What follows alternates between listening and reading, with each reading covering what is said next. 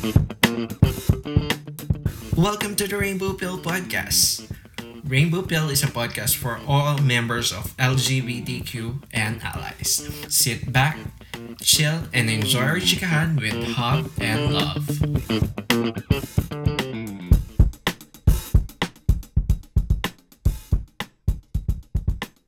What's up, guys? Hello guys, this is Love And this is and welcome to our 27th episode. Energy! Energy! Grabe tong tuwa. Masaya tayo kasi We are... ano to, parang Voltes 5. Hindi Hindi, masaya tayo kasi tayo na ang bagong podcast members ng Bank Collective. So we are very, very excited. Na-finalize namin recently lang.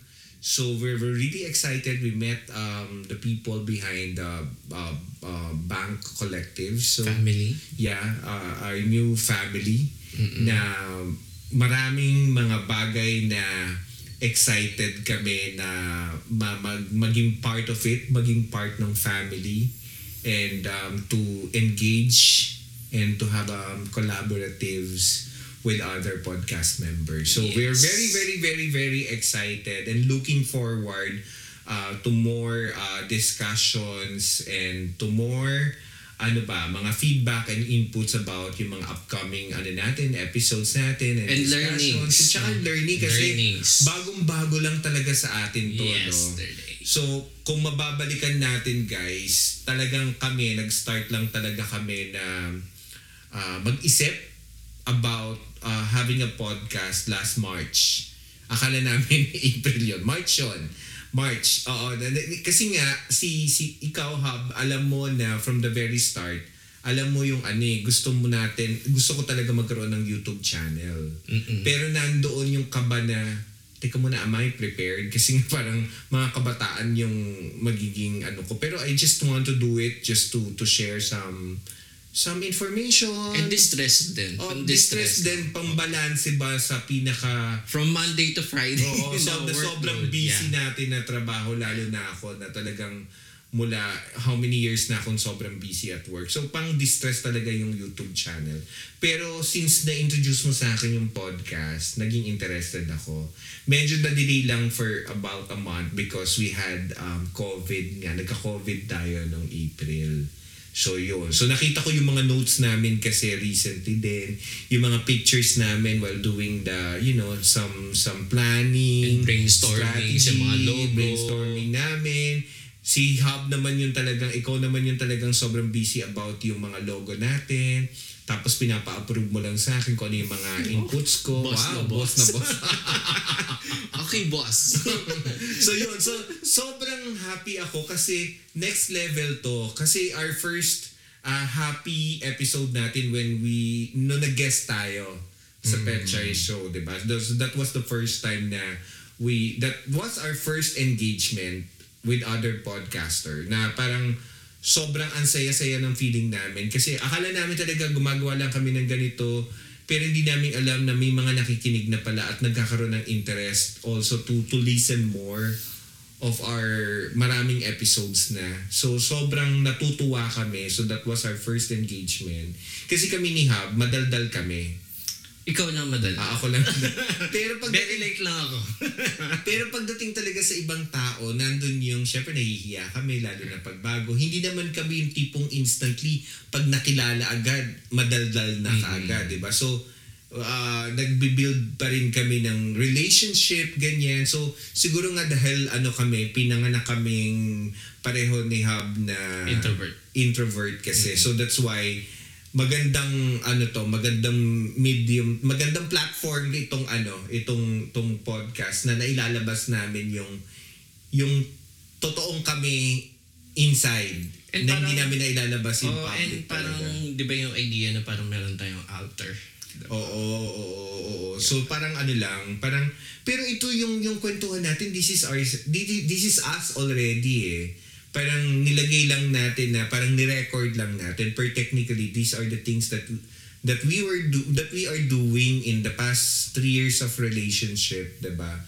Na may mga times talaga, o most of the times nag-uusap talaga tayo ng ganito, whether Mondays to Fridays man yan after work, or pag weekend talaga nagkukwentuhan tayo, ganyan. Because ito yung time na, light moments ng relationship natin na pang-distress din about many things na outside relationship as well. So yun, we're very, very excited with this. Over-excited. Sobrang namin, panibagong level uli na ito.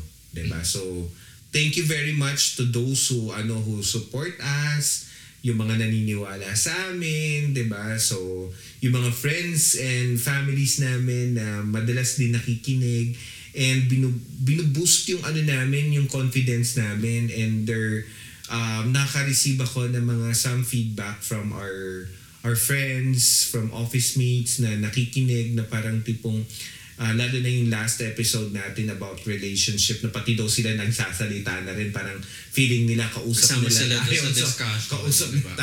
part sila ng discussion. So, sobrang nakakataba ng puso. Kasi, and then we also like to thank yung mga nagbibigay ng feedback sa amin na, room for improvement as well. Kasi syempre, we really appreciate yung feedback. Yeah. Kasi doon namin nalalaman on how kami mag-i-improve as part na ngayon ng community ng podcast. So, yun. Since bago lang tayo dito, and we really, really, really appreciate yung mga ganong klaseng feedback, whether negative or positive. Masaya kami doon. Yeah. Yun. So, ano na ang mga nangyayari sa mga paligid natin ngayon, Hub? Yun. So, recently napanood natin sa news na si Queen B or si Beatrice Luigi Gomez ay ongoing preparation na. So, medyo sa susunod na Miss Universe, next month na yun. Next month na siya. So, parang nandun na yung pinaka to the level preparation niya. 'Di ba? Parang bugbog na siya dun sa workout, and then actually hindi naman halata na bugbog siya.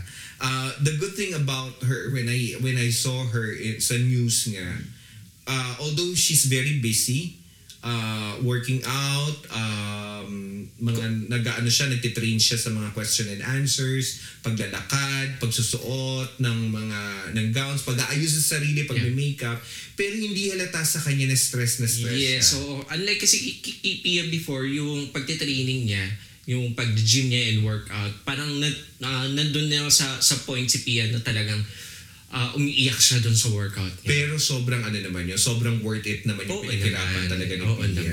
And ngayon, hindi naman natin sinasabi na baliwala to kay Bea, pero parang nakikita natin talaga nag-enjoy din siya. Nag-enjoy siya sa ginagawa niya, which is very, very important, no? Hindi niya pinapasok muna sa sarili niya na yung pressure. So sana ipagpatuloy niya to. Yung ganitong yung aura niya na yung light lang, nandun yung talagang very passionate siya, to learn things, to be prepared. Yun yung importante, yung preparation diba? Preparation pupunta ka doon, diba, na-prepare ka. Na-prepared ka talaga. Super. Oo. Pero aside from that is, wag na niyang kalilimutan na mag-enjoy. Diba? I-enjoy niya yung journey. Kasi minsan, yung pagiging sobrang prepared mo, nandun tuloy yung idea na na-stress ka na. Kasi yun sinasabi ng tao, sinasabi ng netizens, sinasabi ng yung mga gigil. yung importante ba yung gigil? Importante yung gigil, pero dapat nandun dapat nandun yung palagi yung i-enjoy mo, kasi doon lumalabas ngayon yung pagiging natural, yung kalmado lang.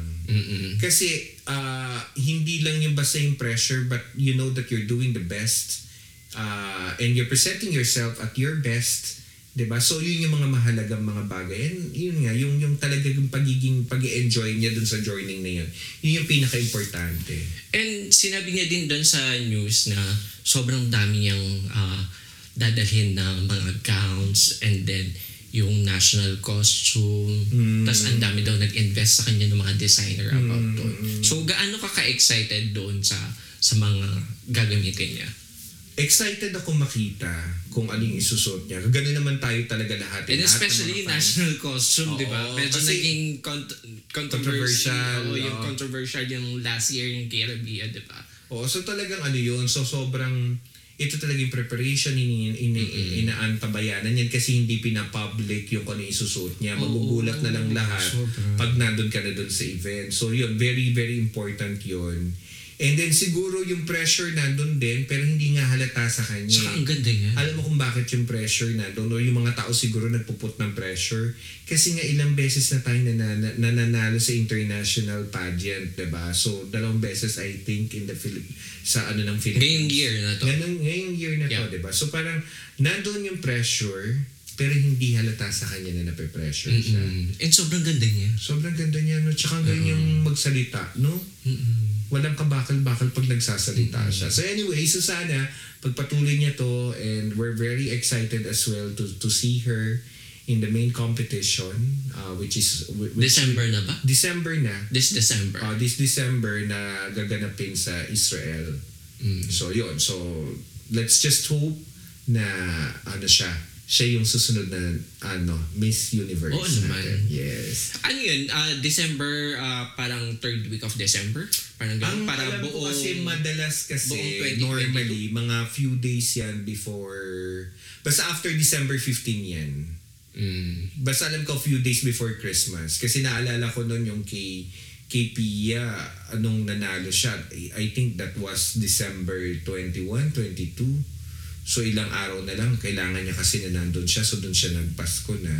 Si Catriona naman pagkapanalo niya, since malapit lang naman kasi ang Thailand, umuwi agad siya dito sa Pilipinas, diba? Pero normally it's December. Pero before kasi, normally May.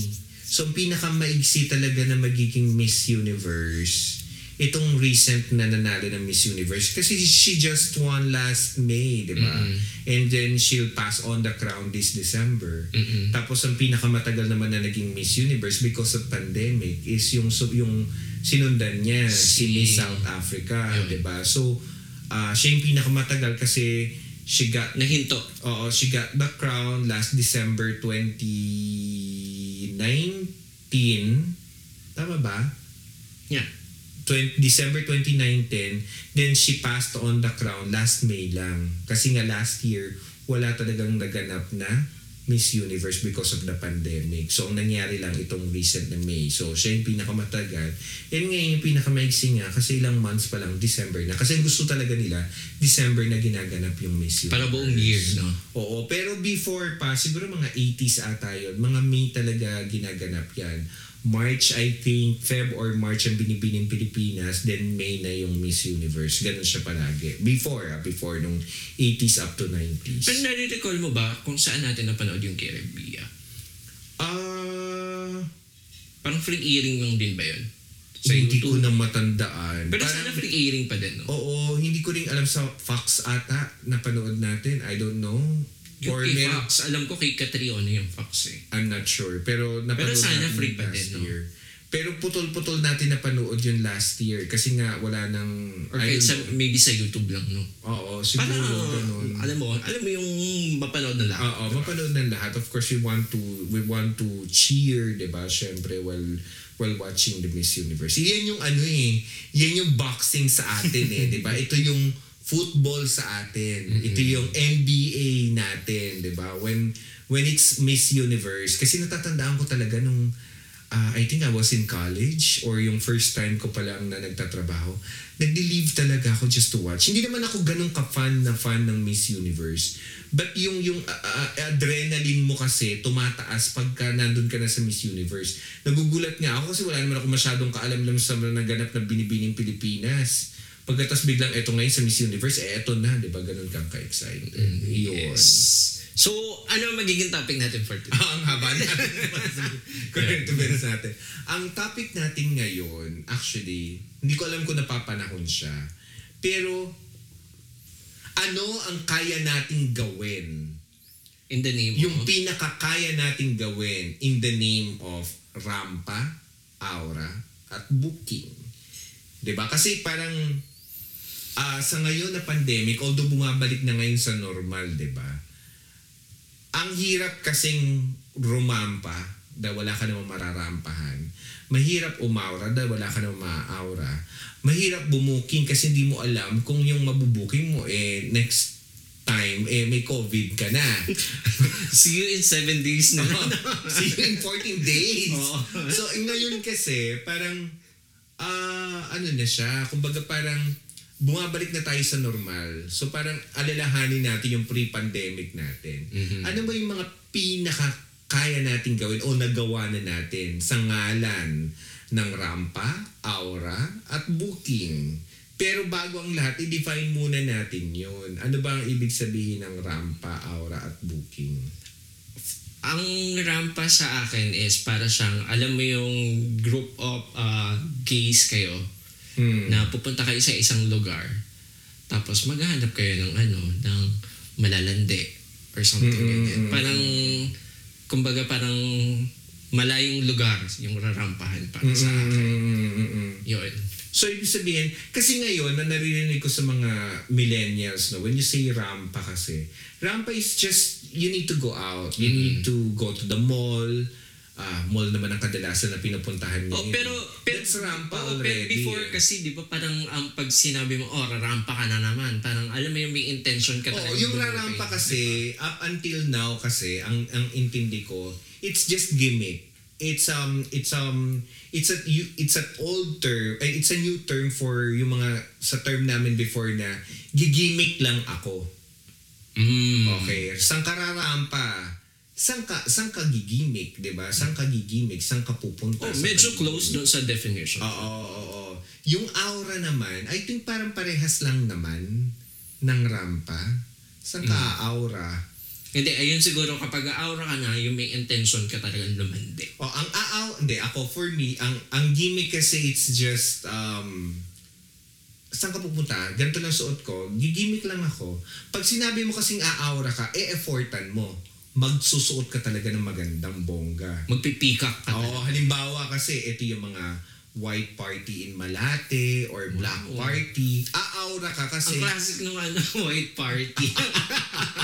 Hindi nung panahon ko, yun siya ha. When you say aura ka, mag-e-effort ka kasi aura ka. Meaning, kumbaga sa photography, meron kang photoshoot, kailangan kang umaura, kailangan kang umeport sa damit mo, sa buhok mo, ganyan. Kaya aura ka. So yun yung, I think yung next level ng rampa is aura.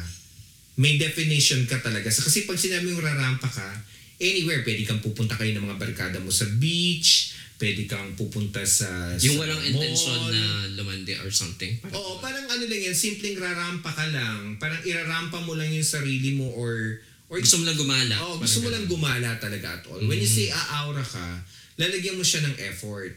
For me, yun yung definition natin. Yun yung definition natin. Pero guys, pwede nyo kaming i-correct kung ano yung definition niya talaga. Pero yun yung thinking ko. When you say aura, medyo, kumbaga sa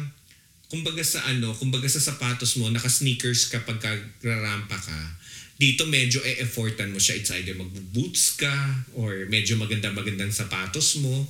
Yung buhok mo na dati ganito yung style mo, medyo aaurahan mo ng konti. Lalagyan mo ng tease, gano'n. Lalagyan mo ng tease. Isa-set mo. Lalagyan mo ng spray net. Isa-set mo. Parang gano'n. So I think yun yung aura. Pero kasi minsan, hindi natin naiiwasan na kapag bubooking ka or aaura ka, nagkakaroon ka ng booking. Yun talaga may intention na. Pero may mga times naman na talaga, pag sinabi mo saan ka pupunta. Parang yung booking, parang ayun na ba yung result mo? So kumbaga parang, hindi, minsan kasi, saan ka aaura? Sa anong gagawin mo doon? Bubooking kasi. Parang ayun na yung result mo doon sa booking mo kasi, and aura. Yung booking mo, saan ka bubuk, saan ka rarampa? Sa mall, anong gagawin mo? Bubooking ako. Kasi ang intention mo, from the start, is kung ano yung ang intention mo is bumuking talaga.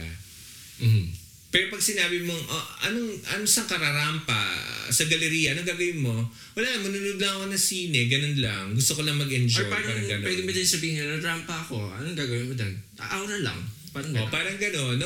Gusto mo lang magliliyad lang. Gusto mo lang magliliyad doon at pwede mong i-aura yung o i-rampa mo yung may bago kang damit. May bago kang damit, bago kang sapatos, may bago kang purse. Pero pag sinabi mong saan ka aura sa galeriya, anong gagawin mo sa galeriya? Bubooking ako. So, ganun siya. Ganun yung, I think yung booking yung pinaka-superlative na eto na may definition ka na ang gusto mo talaga, paglabas mo, yun yung intention mo may talaga. result na. Oo.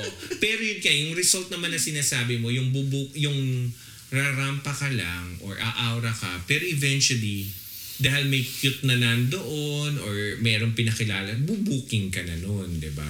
And when you say booking, ano ba ibig sabihin ng booking hub? Yun, may ano na talaga, may mutual understanding na talaga, and may kasamang landi, di ba? Oo, so I think booking is sex. Di ba? Na may mga times na mas sex na pupunta into relationship, pero normally talaga when you say booking, it's sex. Init ng katawan. Init talaga ng katawan, di ba? May mga bagong terminologies ba yan ngayon na booking ka? Parang wala akong ma-recall. Parang wala akong matandaan. Sorry. Oo, guys, pwede niyong i-share sa amin. Siguro, hindi ko alam kung outdated na kami, pero I think ito yung mga panahon ko. Nag-iisip ako wala. Parang wala. Parang wala naman. Booking pa rin. Booking pa din. Booking pa rin. So when you say hindi mo naman kasi pwede sabihin sa pupunta makikipag-sex. Or pwede din ba yung parang term ng one night stand? Parang gano'n. Oo. Pwede Or parang i-consider gano'n. Or imimimit lang. Ganun. Minsan kasi sa ngayon gano'n lang. Meron. Ano? As a friend. Diba? Lalabas lang as a friend. Diba? As a Ito friend. yun, pero kilala mo na yun eh. Kilala mo na yun. Magkakape kami and then as a friend. Before, nung mga early 2000, ginagamit yung term na hada. Saan ka pupunta? Tsaka Hahada. meron pa kayo isa. Ano? Change oil.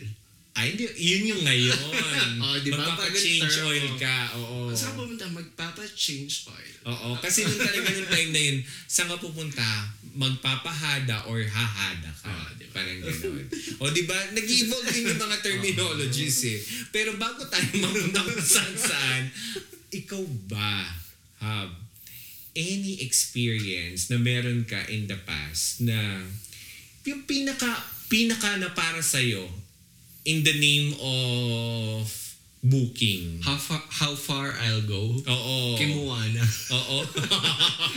Yun, oo. Kasi yung AWRA and booking, AWRA and RAMPA, ano ba yung pinaka, dahil kating-katikan lumabas, ano yung pinaka para sa'yo na nagawa mo or napuntahan mo in the name of RAMPA and AWRA? Actually, naikwento ko na din siya doon sa isang podcast, yung sa The Pet episode Show. natin. Sa The Pet Show. Okay, The Pet Show. Nung pumunta kami sa CCP, actually, before kami pumunta ng CCP, bumili kami ng alak. Imaginein mo, sa gilid kami ng Star City, bumili kami ng alak sa 7-Eleven, parang Antonov pa tayo, bubble gum. Tapos doon kami pumesto. So parang ang ginagawa namin, mga apat, lima kami. Hindi ko na ma-recall kung ilang kami. Ang ginagawa namin noon, parang may isa nagbabantay doon sa puno and sobrang dilim doon. So nag-aabutan na lang din kami ng shot. So nung naubos namin yung Antonov na isang bote na yun, so yun na. So lumampa na kami. So ilang kembot na lang doon sa may parang madilim ata na papuntang boom na boom. Papuntang... ito yung ito yung, ang tawag dyan, babuyan. I think before, ang tawag dyan. Oo, ang tawag dyan ng mga late 90s and early 2000, it's babuyan. So yun. So, anyway, so pumunta na kami doon. So parang papunta siya ng Makapagal Boulevard. So parang imagine mo, Star City, tapos Makapagal Boulevard. So sobrang dilim doon. So hindi mo alam na kung talagang hindi mo makikita kung sino talaga yung taong nandun. Parang ang makikita mo na lang na luwanag is yung buwan na lang. So I think ito isa sa mga listeners natin, gusto rin nating iparating doon sa, lalo na doon sa mga bago pa lang, yung ngayon pa lang, yung mga tipong mga past 2015 na nag-come out at nag-explore. Paano ba kami before? Ito yung mga pinagdaanan natin. Kasi ngayon, just, one click on your phone, you can have a booking, diba? Na pwede din kayong... And sobrang dami na ng mga app ngayon. Oo, tsaka ngayon kasi siyempre sa sobrang dami ng mga nanguhuli, I think hindi na mga nagagawa nitong mga bagay-bagay, but ito din just for curiosity lang.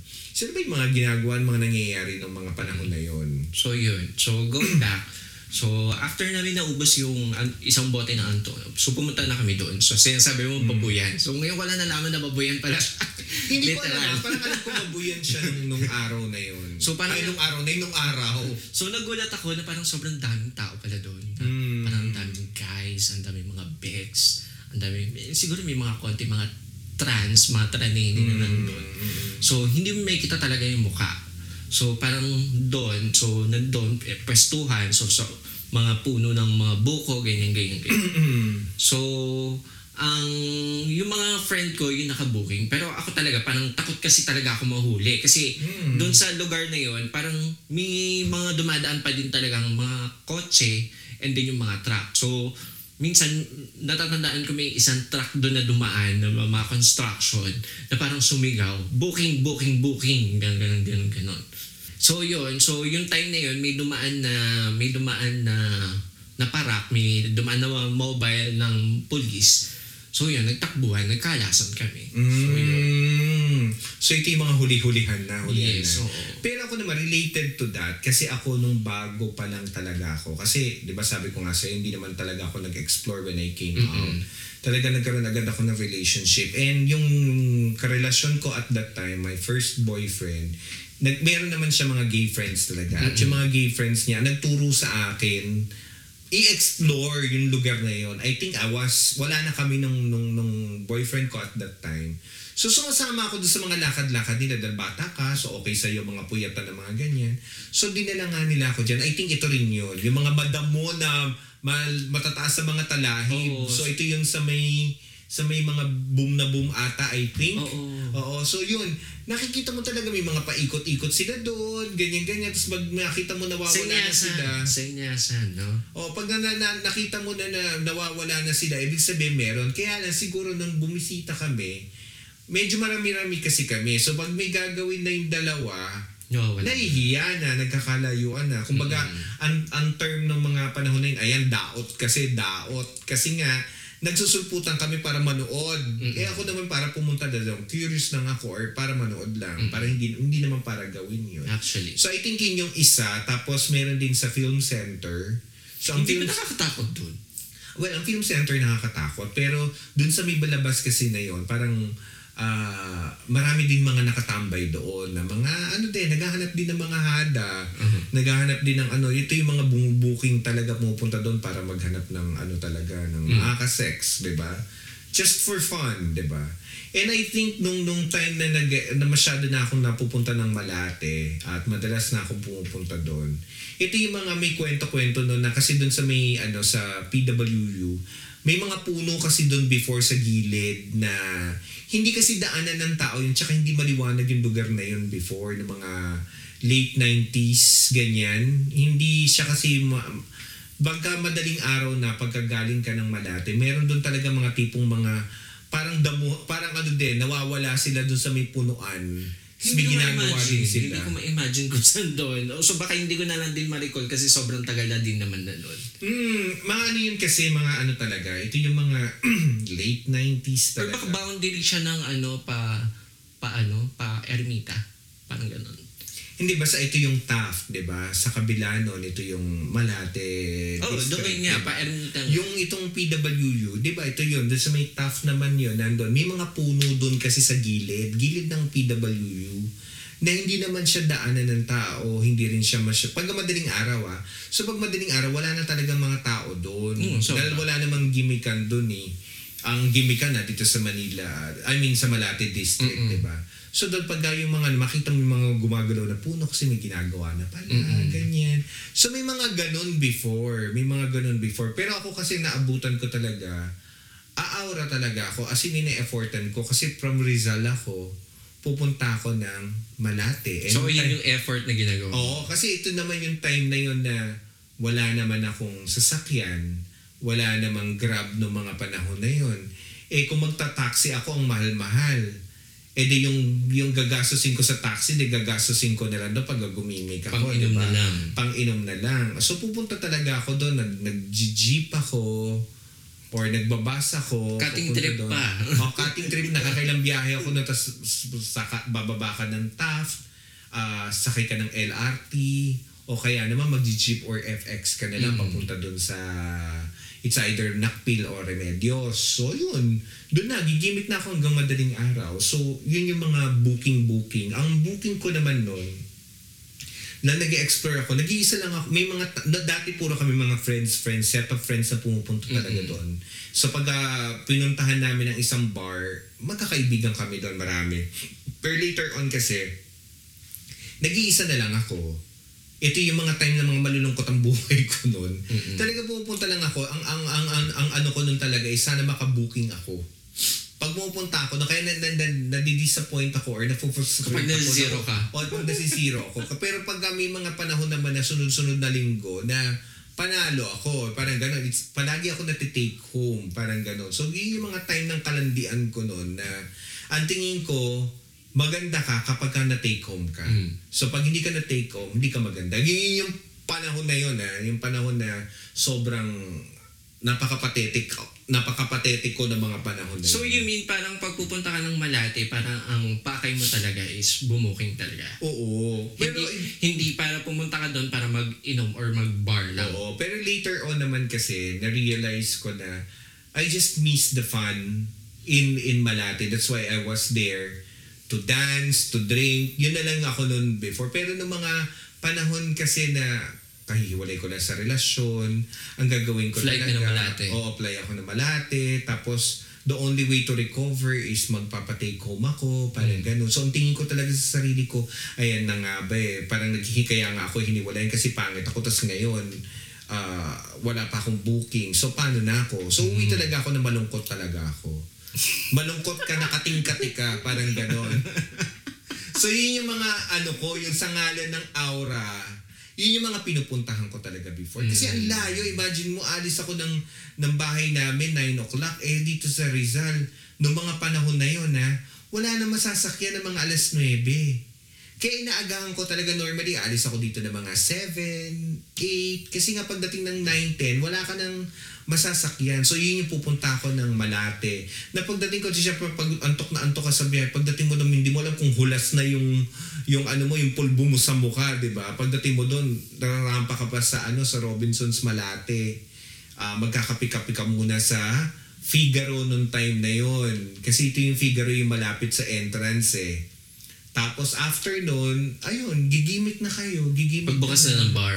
Pagbukas na yung bar, ganyan. Normally, anong oras pa yung 11? Kaya minsan, ang tatag ko talaga, alas 4 na, parang buhay na buhay pa rin yung dugo ko. Tapos ang uwi mo na noon on the next day na? On the next day na, madaling araw na talaga. Minsan, nasa junction na ako ng mga pasikat na yung araw. So normally, nakaka-uwi ako ng bahay ng medyo nag-aagaw na yung liwanag at dilim. Oo, yung tawag namin doon, nandiyan na si Sunshine. Oo, yun, nag-aagaw na yung liwanag at dilim. Kasi nga, nandun na ako, pauwi na ako ng bahay. So yun yung mga yun yung mga talagang ini-effortan ko. Tsaka for me at that time, parang weekend is wasted if wala akong nagagawa like Malate na gimmick. For me, I'm sikat. Parang pag natutulog ako ng Sabado noon, malungkot ako ng Sunday kasi I wasn't able to hindi kasi ako nakalabas ng Saturday. Parang feeling ko I was a loser, ganyan. So parang kang nung time na yun, parang si Ani Batong Bakal, gano'n. Oo, kasi pa sa weekend, Saturday night, nasa gimmick talaga ako. Pag Friday night, kasama ang mga friends, going somewhere, mall, dinner, ganyan. Pagdating ng Sabado, makikita talaga ako ng gimmickan. Basta umiinom talaga ako pagka Sabado. Pag hindi man ako nakakarating ng Malate, kailangan nandun ako sa Ortigas. Merong isang gimmickan dyan somewhere in Metro. Hindi, sa gitna ng sa gitna ng Ortigas Center yun. May inuman dyan before. Basta dapat umiinom ako. Parang feeling ko, ang lungkot ng weekend ko, pag tinulugan ko lang yung Sabado. But eventually kasi, for me, weekend without rest is wasted naman for me. Naging baliktad na. Kasi nga, so sobrang busy na ng schedule mo Mondays to Friday. Nakaka-drain ng utak from Monday to Friday. So gusto diba? mo kahit pahinga mo na lang. O ipapahinga mo na lang. Or pupunta ka somewhere na gusto mo or you're craving for food, na gusto mong kainin para mapabalanse mo yung linggo mo at yung weekend mo, na pagpasok mo ng Monday, you are Fully charged ka and motivated to work again. So yun, eventually maano mo naman yan, ma-outgrow mo rin yan yung mga ganong bagay. But yun yung pinaka hindi ko naman masasabing worst, pero ito yung farthest na nagawa ko or napuntahan ko in the name of AWRA and RAMPA. So, katulad nun sa akin, meron ka bang experience na nagkahulihan ng otoridad, mga barangay, mga para... Hindi naman hulihan. Ito, or some stranger na nahuli kayo. Ito siguro sa mga kaibigan ko, first time lang nilang mapapakinggan to. But katulad nun din sa akin, parang... first time mo lang din ito sa'yo. So parang another expose na nun. Another expose ito. Ang nakakaalam lang nito ay 2 tao. Okay. Yung best friend ko at saka yung nakalimutan ko na, basta alam ko 2 tao sila na nakaalam nun. In 2005, first time ko kasi nag-enroll sa isang sikat na gym. Okay, so... Hindi, parang siguro naikwento mo na yun. Parang alam ko, parang na blacklist ka dyan sa gym na yan. Parang alam ko na ikwento mo na yan. Parang sa 3M po naman yung kwento ko. So go, But anyway, go. nag-gym ako. So syempre dahil bago ako dun sa gym na yon. And dati kasi ang pinag-gyman ko lang, Slimmers World, ito, ganyan. Ito yung kasagsagan na usong-uso tong gym na to. We're not going to mention the name of the gym. But sabi mo na. Hindi pa. Slimmers World? No, Slimmers World kasi ako before. Yung mga ganyan, ito yung mga pinupuntahan namin na gym before. But there was a fitness gym at that time na very famous. Sabihin mo na lang kung ano yung itsura ng logo. Para may idea sila kung ano yung... Basta, alam naman na nila yun. Ikaw naman, pinapahamak mo naman ako eh.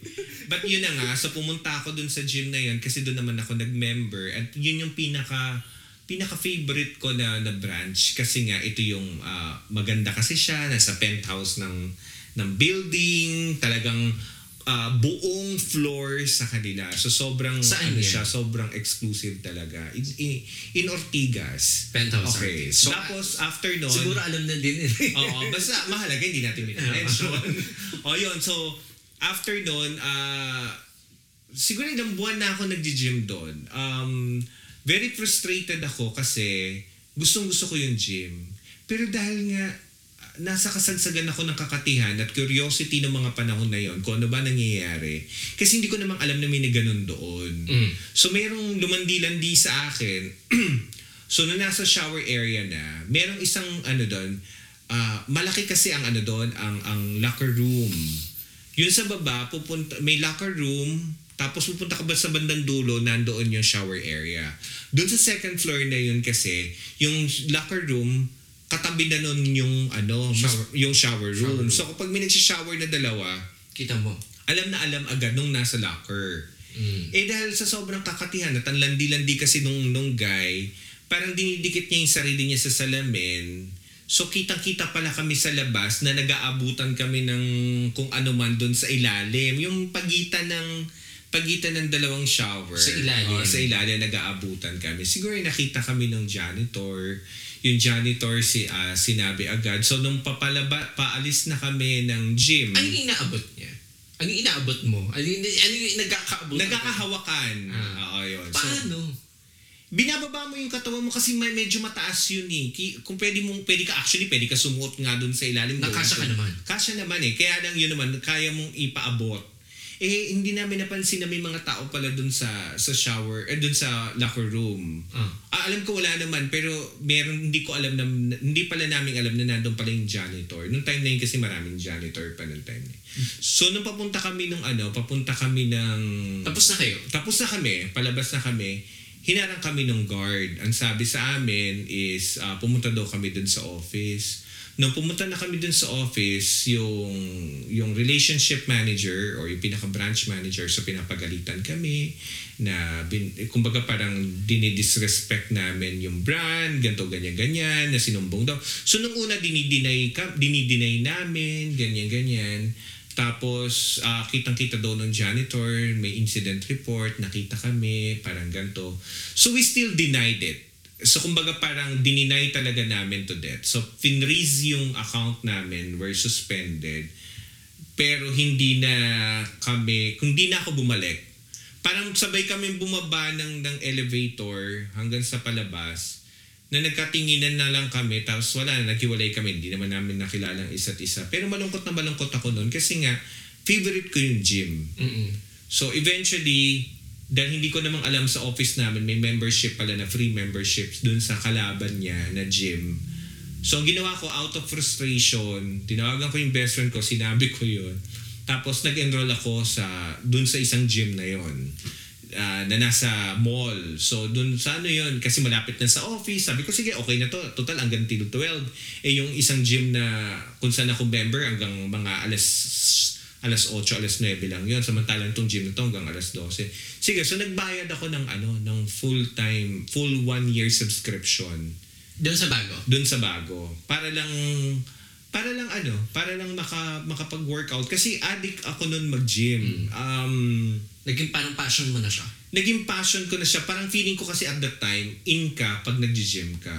At the same time, nakikita mo naman yung improvement sa katawan mo. Kasi maganda yung improvement talaga. Nakikita mo yung build ng katawan mo. So noong time na yun, talagang batak ako noon sa gym. So doon ko nalang binuhos. So ano yung ginawa kong aral? So syempre, dahil nahuli na nga kami doon, naging disiplinado ako after that. Na hindi ko nagagawin. Oo, hindi ko nagagawin. So yung mga kahit na meron din pala doon na nangyayari. Although mas malala yun sa dati. Yung ito, meron pa rin mga nagpaparamdam, nasa shower area. Iniiwasan ko hanggat maaari. Kasi, wait lang. Doon sa una mong gym na na-freeze yung mo, sa other branch, bawal ka nito pumunta? Bawal na kasi kinumpis ka yung namin, yung card namin eh. Paano yung yung billing mo nun? Ini-stop nila, syempre.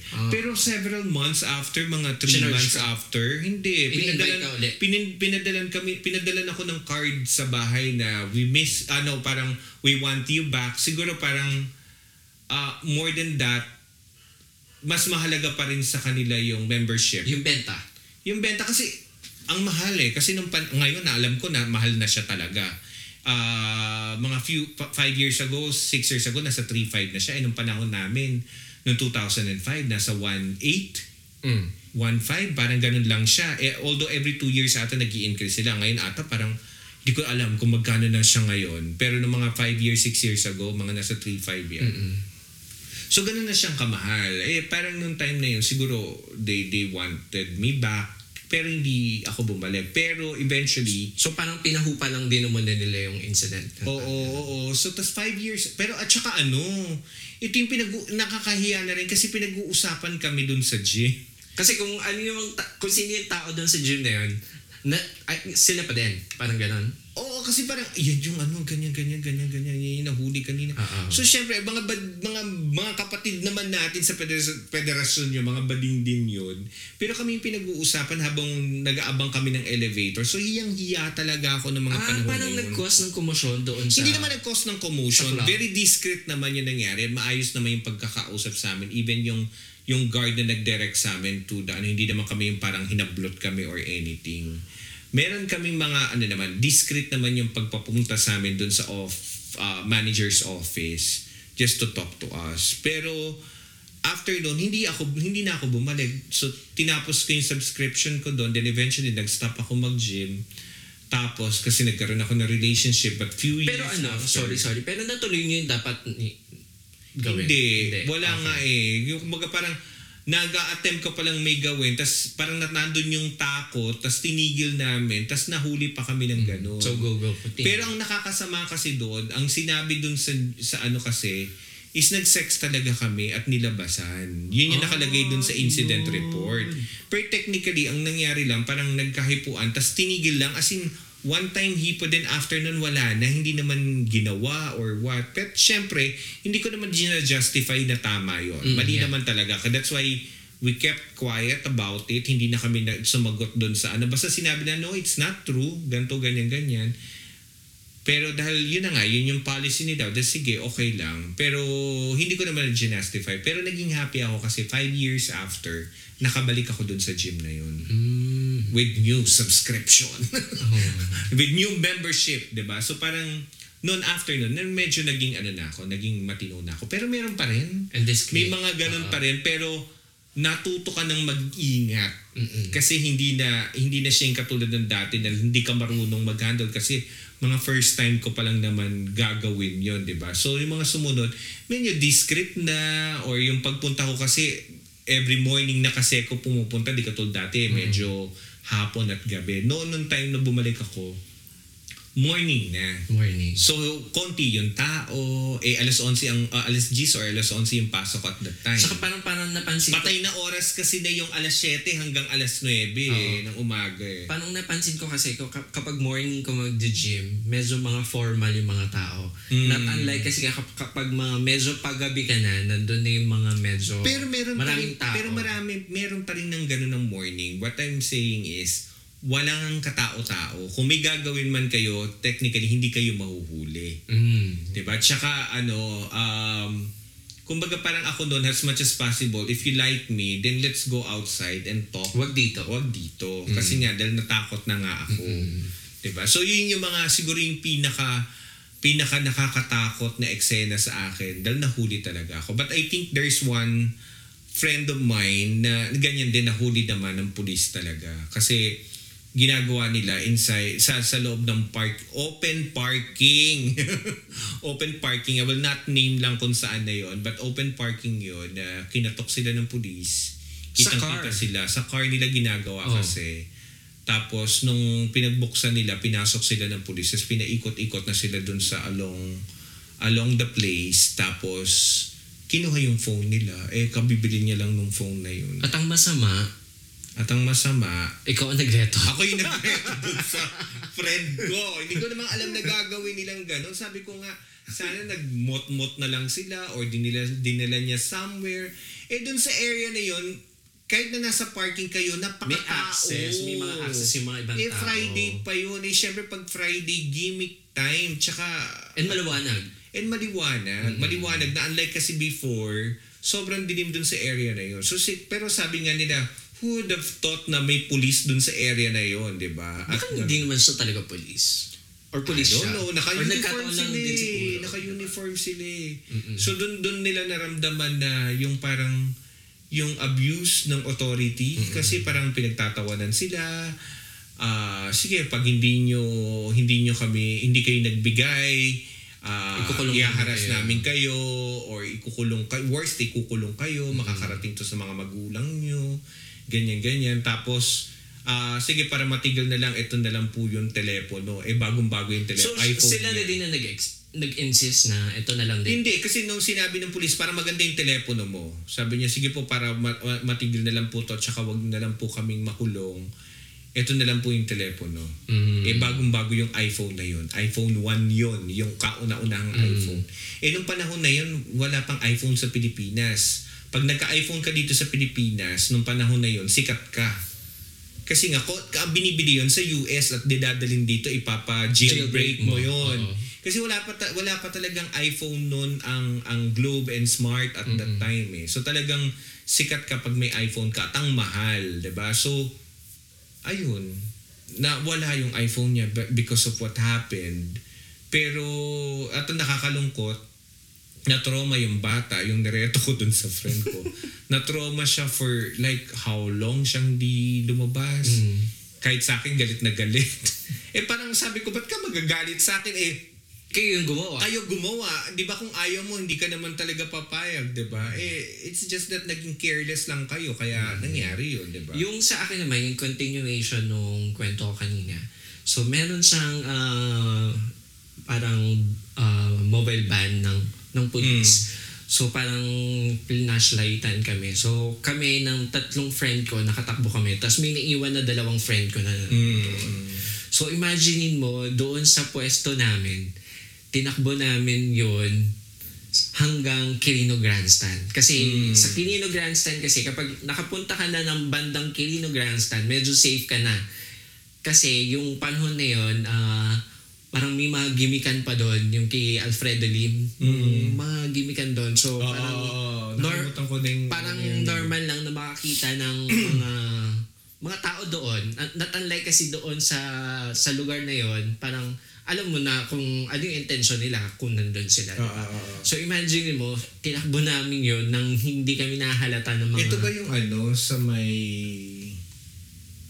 boardwalk? Isang diretso lang yun. Baywalk. Baywalk. Isang diretso lang din yun, diba? So imagine mo yung layo nun. So yun. So after namin ng Quirino Grandstand, nag-ano na kami, naghiwa-hiwalay na kami.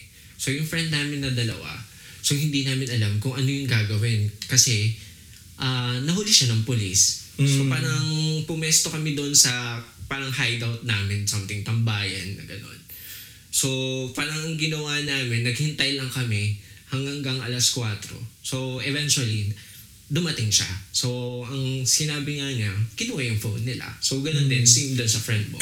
Pero ikaw, dahil AWRA naman at mga panahon na yung uso naman mga public, nagawa mo na ba in public? How public is public? Public, meaning to say it's not yung hindi sa loob ng kwarto mo, hindi sa loob ng motel, meaning it's an area even enclosed siya like gym, pero it's a public place pa rin. Yun sa friend ko, yung kwento ko din na So pero hindi naman ako willing talaga na gawin sa public area. Basta alam mo yung may konting siya, parang may dingding or parang close siya ng konti. Na to the point na hindi ko kakayanin na may makakita talaga. Na may mga dumadaan talaga. Yun sa amin kasi parang although sa lang siya, sa kalye, pero still madilim, and then nasa pagitan kami ng dalawang wall. So parang may konting enclosed pa din siya. So hindi ko kaya yung may mga dumadaan na tao. Ako siguro gym at saka sinihan. Ayun talaga ang hindi ko kaya. Sinihan talaga. Last full show, may isang mall kasi sa Ortigas before na ganyan. Or even yung mga lumang sinihan in although hindi pa naman ako nakapunta doon, yung Recto or in Cubao dati na meron talaga. Ang madalas lang talaga yung sa Ortigas na may nangyayari talaga kasi open, hindi naman siya reserved seats eh. Dati pwede kang umulit-ulit ng sinihan kasi. So may mga times na nanonood ka dahil mga tao naman ang focus is yung nasa sinihan. Pero yung palabas, minsan kung mapapansin mo na kung mag-observe ka, may dalawang nanonood doon sa may bandang unahan, mamaya nawawala na yung mga ulo ng bawat isa or yung isa nawawala na kasi may ginagawa na. So I think may nangyari naman yun sa akin several times before nung kabataan ko. Ayun talagang hindi ko talaga kaya. Hindi ko alam kung bakit. Siguro medyo takot. Pero walang nanonood ha. Walang nanonood. Walang nakakakita sa amin. Oo. Kahit ibang tao. Ginagawa namin yon nang kaming dalawa lang. Kaya alam mo, parang... Pero public place pa rin. Kaya doon sa, di ba sa Twitter, parang hangang-hanga ako doon sa... Hindi ko alam kung hangang-hanga ba yung nararamdaman ko. Kasi kung makikita mo doon sa Twitter, yung mga altar, talagang sa public CR nila ginagawa, di ba? Talagang to the point na may nakakakita talaga ng mga... ng iba na binibidyohan sila. Oo, na sinusubo. Talagang nasa cubicle lang talaga sila at naka-open pa. Diba? Tapos parang yung mga tao parang daan-daan. Parang ganun, dumadaan-daan. Oo, ako nakakita na rin ako ng gano'n. Yasin yung papasok ko sa CR, maghihiwa-hiwalay. Pero pag nakita nilang, alam nilang... Na-game siya. Hindi, alam nila na bading din ako na pumasok na CR, they will continue. Iko-continue lang nila yung ginagawa nila. Nakakita talaga ako ng live na aksyon talaga na gano'n. Pero parang, alam mo yung parang hindi ko alam, sorry, parang medyo parang parang nakaka-cringe or parang medyo nakakadiri din. Yun yung trip ng bawat isa which hindi mo naman like ako sa gym inside sauna, minsan wala ka namang balak gawin kasi nga hindi naman ako yung gumagawa ng mga may nanonood, pero meron ako na eksenahan na may ginagawa sila pag nandoon, they're willing na panoorin ko sila. Hindi, I mean doon sa nakakadiri kasi parang sa public CR kasi sobrang hindi din naman natin maano na sobrang baho ng public CR, especially sa mga lalaki. Yun yung tinatawag na in the name of in the name of HADA talaga, in the name of booking talaga. Sa ngalan ng booking, kahit na mabaho yung lugar, and yung at matao, gagawin mo talaga. Yung moment na umihi yung lalaki, pinagpag niya na ng konti and then booking na kayo, di ba? Oo. Well, may mga ganun talaga. May mga ganun talaga. Yeah, may mga ganun talaga. ako na witness ko yan. May mga ganyan naman ako. Pero ako hindi ko naman siya ginagawa na, alam mo yun na, gagawin na may nanonood. Ginagawa ko siya. Yung, alam kong kaming dalawa lang kahit nasa public place kami. Pero yung ganyan na, nasa doon na CR tapos may nanonood sa inyo, hindi ko talaga kayang gawin. Pero nakakita na ako na may ginagawa talaga nila sila hanggang sa labasan. Madalas yun sa gym, yung mga tipong mag-relax ka tapos bigla may papasok ka, may 2 tao na doon, akala mo walang ginagawa, maya-maya tutuloy na nila. Sa sauna? Sa sauna, tsaka sa madalas sa yung wet area. At least medyo malinis-linis. Steam room. Diba? Steam room. Diba? Oo, at least medyo malinis-linis. Madalas ako nakakakita talaga, nakaka-experience. Anong feeling? Sorry. Hindi po nakakita. Well, ma-excite ka na, parang na-engganyo ka to join, pero dahil natatakot ka, nagiging watcher ka na lang minsan na, pag alam mo may parating, sasabihan mo na kaagad sila. You're helping them as well na not to be caught. So parang ka naging meron, ganun. Naging meron na taga-banda. Meron tao. Meron nga na-experience ko pagpasok, ang dami talaga, more than 10 kaming nandun sa loob. My God. May labanan doon sa... Labanan? May 2 na may ginagawa, nanunood lang the rest. Tapos meron 2 na nandun sa may pinto na tumitingin kung may parating na tao. Pag may parating, may tao. Saan They yan? stop. Doon pa rin. Sa gym. Sa gym pa din. Sa steam area, Kasi mausok kasi siya. Hindi katulad kasi na sauna. Kahit na sabihin mo medyo dim yung glass, kita ka pa rin from outside. Pero alam mo yung silhouette lang, hindi talagang super detailed yung Hindi kita ka pa rin pag sauna. Hindi katulad kasi ng medyo dim kasi. Unless lalapit ka talaga. Pero pag palapit ka, makikita ka na Sa steam room kasi, hindi siya, ang tawag dito? Sa steam room kasi, hindi siya kita kasi mausok Hindi agad nakikita kung ano yung ginagawa sa loob ng mga tao. Diba? Tapos meron pang mga iba doon na nag-i-steam at nagsusona, palipat-lipat, na naka-underwear lang. Or nakatapis lang, normal tapos yun. na maigsinan Normal yun. Oo. Normal naman yun. Nakakaloka pagka yung foreigner, talaga minsan naglalakad sila ng hubot-hubad talaga. Well, normal din naman sa kanila yun. Normal din naman sa kanila. Especially sa mga Japanese. So talaga makikita mo talaga, okay. Mapapaganon ka na lang. Merong mga ganon. So marami. Ako actually, hindi ko naman kinahihiya yung past ko na mga rami ako na-experience na ganyan. Kasi naging part yan ng... Kabataan? Wow, grabe naman yung kabataan. Hindi, parang alam mo yung parang... Well, at least... Naging part siya na nakaraan ko na kumbaga parang... At least na-experience mo, di ba? Parang out of experience ko. At safe naman ako until now. Not unlike kasi yung mga kabataan ngayon, parang... yung alam mo yung parang... yung... lahat dinidepende nila sa internet, di ba? Oo.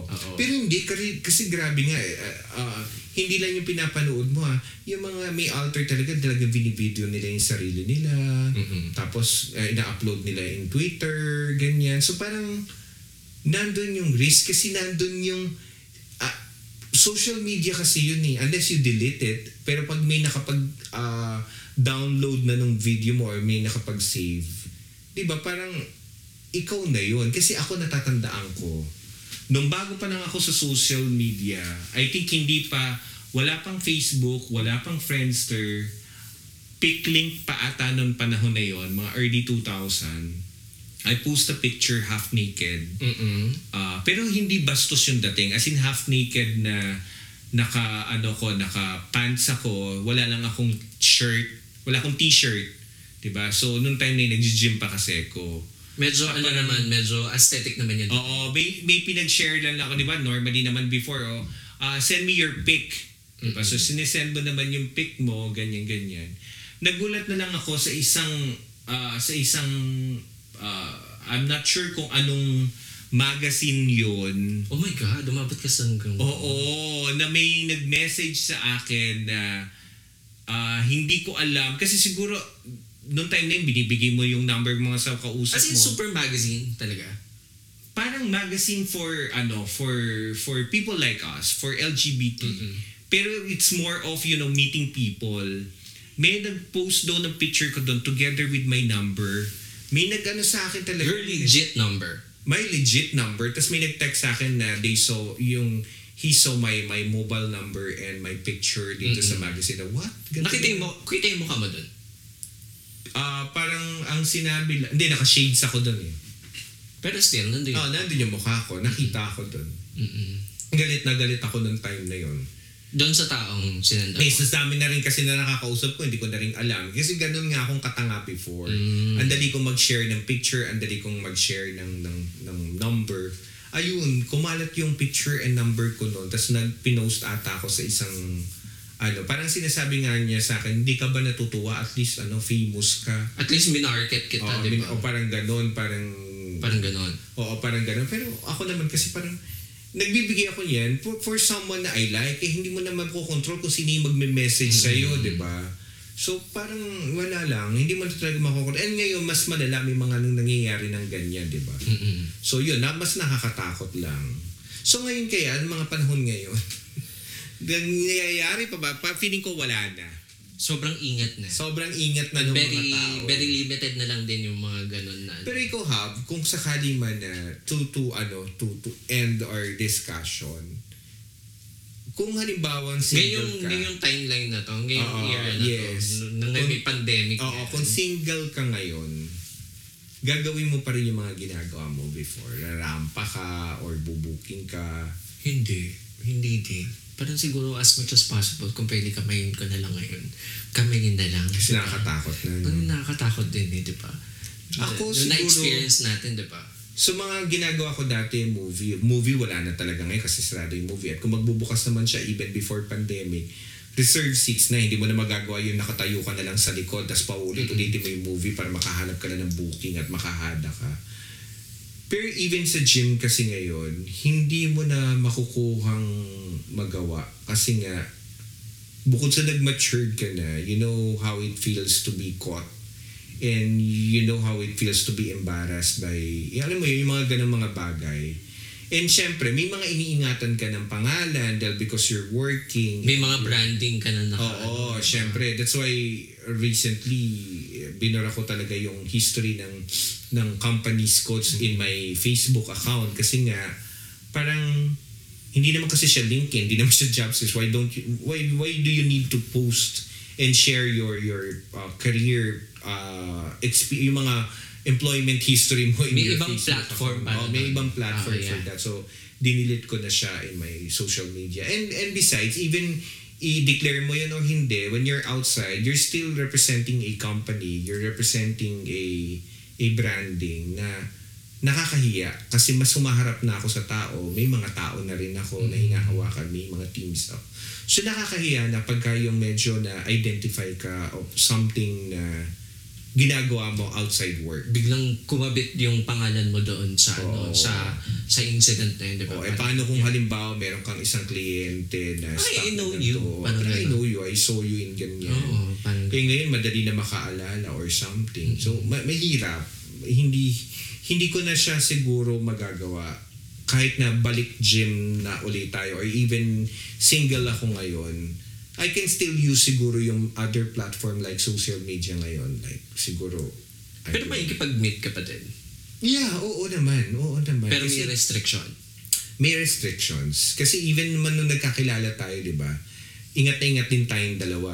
Pero to the point na talagang halimbawa yung wala mo ng kissing, wala mo ng touching, diba? Well, hindi mo masabi. Katulad natin na nag-meet naman tayo, we're planning not to be in a relationship. Iba kasi yung dati sa ngayon diba? Yung sa ngayon, well, oo, syempre, nandun yung restriction. Ano ba, hihingan mo to ng vaccination card? Pwede. Kung ako, oo. Ako, siguro, hindi naman ako... RT-PCR pa. hindi ako magdi-discriminate, pero I will convince the person to undergo to be vaccinated. No, to be vaccinated. To be vaccinated. Diba? Kasi ang hirap hindi mo rin alam. Pero syempre, ngayon kasi, sa ngalan din ng kalandian, minsan lalabas ka regardless kung vaccinated ka or hindi. May mga nakikita pa rin ako na ganyan. Then later on, sisi na lang after. Yeah, parang ayun yung mas masakit, diba? Oo, yung magsisi ka after. Diba? So, yun lang. Konting ingat lang. Pero ako nag-enjoy ako sa discussion natin ngayon. Oh, yeah. Oo, I hope pwede kayong mag-share guys ng mga kung ano man yung mga experiences mo na sa ngalan ng kalandian. And I hope, ano yung mga nagawa mo. And I hope na nag-enjoy sila na medyo makalat yung episode natin. Oo, makalat yung episode natin ngayon. Kasi sabi nga natin, ang pinapangako naman natin dun sa mga listeners natin. It's not just for our story, our relationship. It's more of yung kung ano rin yung mga naging experience natin in the past. At hindi naman tayo nagmamalinis na before we came to the point that we have our relationship, yung nag-meet tayo and have a relationship. Medyo makalat din tayo. May naging makalat naman kaming nakaraan at hindi naman kami nagmamalinis doon. And yung mga yung makalat na experiences na yun is na-vacuum na. Na-vacuum na yun. At namin syempre naging naging lessons din sa amin yun for kung sino man kami ngayon at kung ano man kami ngayon. So ayun, so I hope everyone enjoyed our discussion today, our episode. Yeah. And sabi nga namin kanina, we're hoping to reach out to our listeners more often dun sa social media accounts namin. So natutuwa ako kasi marami ng mga nag-share ng thoughts, may mga nagko-comments, and then may mga nag-share din ng mga stories nila. May mga nanghihingi ng advice. May nanghihingi ng advice. So share our social media accounts wherein they can reach out. Mag-reach out nila tayo. Yeah.